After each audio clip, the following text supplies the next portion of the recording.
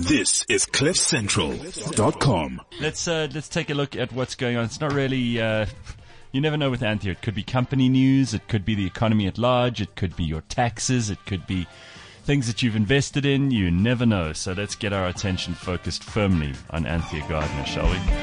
See what's high for the money. Oh, so high for the honey. Another version sent in by a big fan. It's horrible, but let's give it a chance. You call my song horrible. Well, when it's sung like that, it's horrible. Okay, so what's happening, Anthea? Where do we even start? Wow, volatile week last week. The rand, you may or may not have noticed, completely blew out on Wednesday, 12.92 to the US dollar. Yeah, I noticed because I bought some forex. Yeah. Oh, did you? I noticed. Where are you off to? London. Not great. Oh, wow. No. Yeah. 18. Bad timing. Try 18 per pound, yeah. Ooh, those conversions. Mm-hmm. Jesus.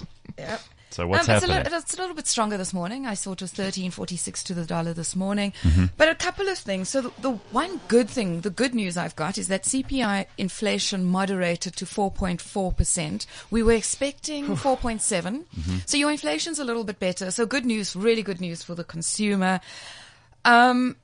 I must, and this of course is including that new petrol price, the VAT increase. So it's okay. It looks okay. Whether or not it's going to stay moderated or benign is the question I think that everyone's asking. It doesn't look like it, to be honest. And the way things are going with the US raising interest rates and the Reserve Bank not cutting anymore, in fact, missed their opportunity to cut interest rates. And economists are now predicting that our Reserve Bank is going to start hiking interest rates as of next year. So be prepared for that. Pay down any debt that you may have as fast as possible. And then the current account deficit was shocking. It widened to 4.8%. This is on the previous year's 2.9. I mean, I think the economists generally in the market were expecting, consensus was around 3.9%, so a full percentage point. And the issues there, exports contracted, so we're not exporting as much as we should be. Right. And this, I'm talking about for the second quarter of this year. Mm-hmm. Sorry, no, the first quarter was still in the second quarter. That was right? where we shrunk by 2.2%. In the GDP, that's right. And you're seeing it unfold or unpack exactly like that now. The income balance remained flat at minus 3.3% of GDP. And really it was all about, again, the weaker rand, external demand, as I said, exports falling, lower commodity prices, and then production stoppages in the mining and manufacturing sector. And kind of that's what everyone's complaining about. I think it should moderate now, or it should even out now, because, you know, we're kind of finding a level, really. Okay.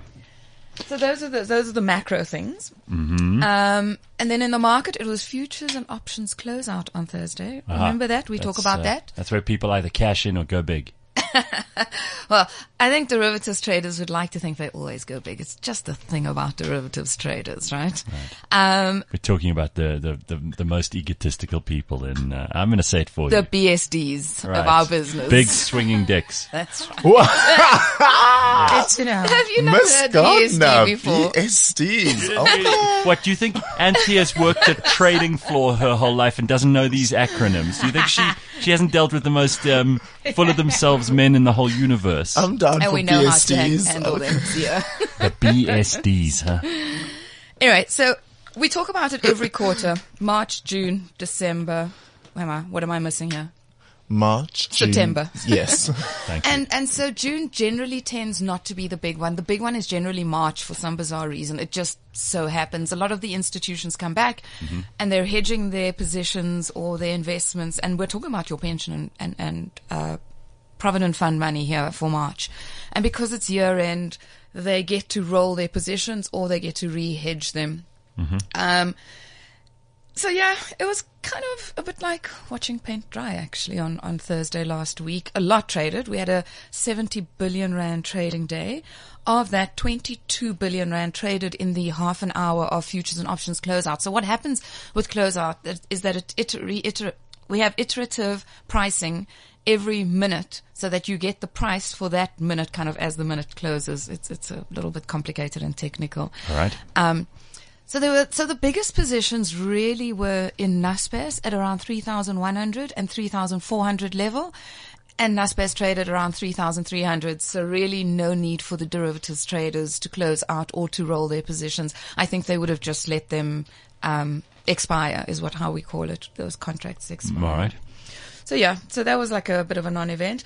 And then Company news. Lots going on in company news. Yeah, lots going on. So Grindrod Shipping unbundled from Grindrod, the big Grindrod, which contains financial services, so the bank and all sorts, ports and terminals, financial services, the whole lot. Shipping started trading on the NASDAQ and the JSE, I think it was on Monday. And if you were holding Grindrod shares at the time of the unbundling, for every 40 Grindrod shares, you would have got one Grindrod Shipping share. Mm-hmm. And they priced it at R2.20 effectively, kind of, these banks. But what happens when the share trades? It trades freely, right? So you and I can buy and sell our shares that we got. And basically, it absolutely got pummeled. I mean, the share So you wouldn't have wanted them by the end of the day. No. And a lot of the asset managers are in fact asking of the banks, RMB, why did you price it like that? And what is the story? Why did you think it was worth so much?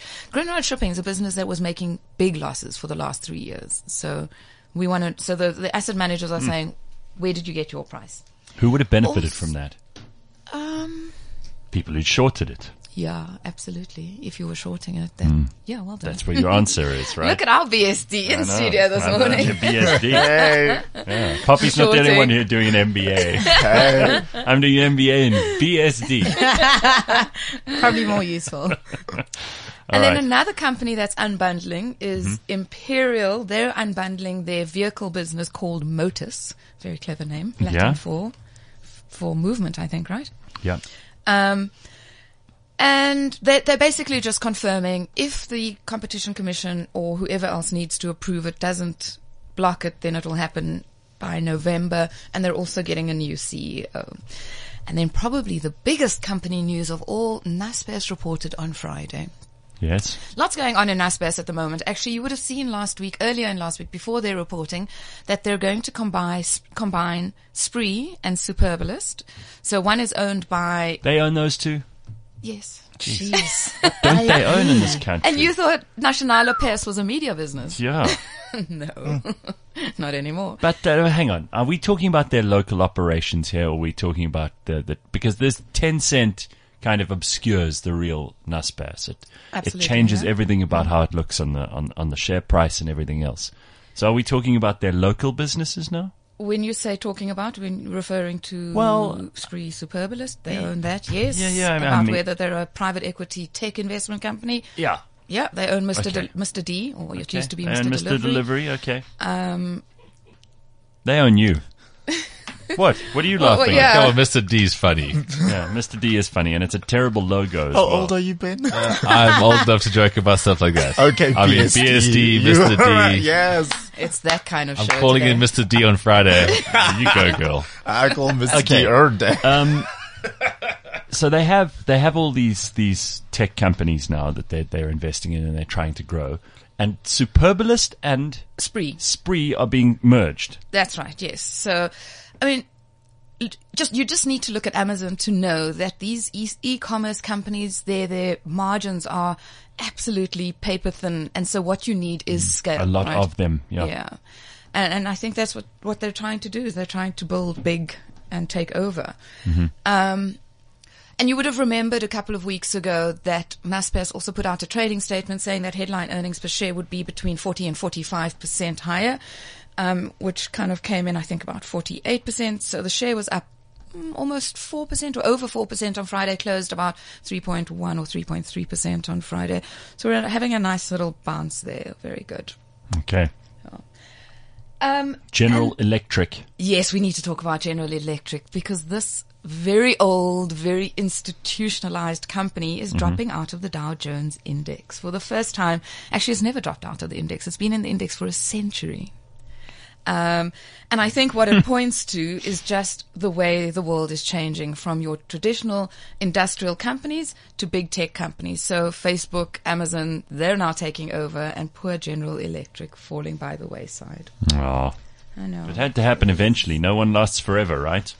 Let this be a warning to people who, think their company, if you make X or Y, that you're going to be in business forever.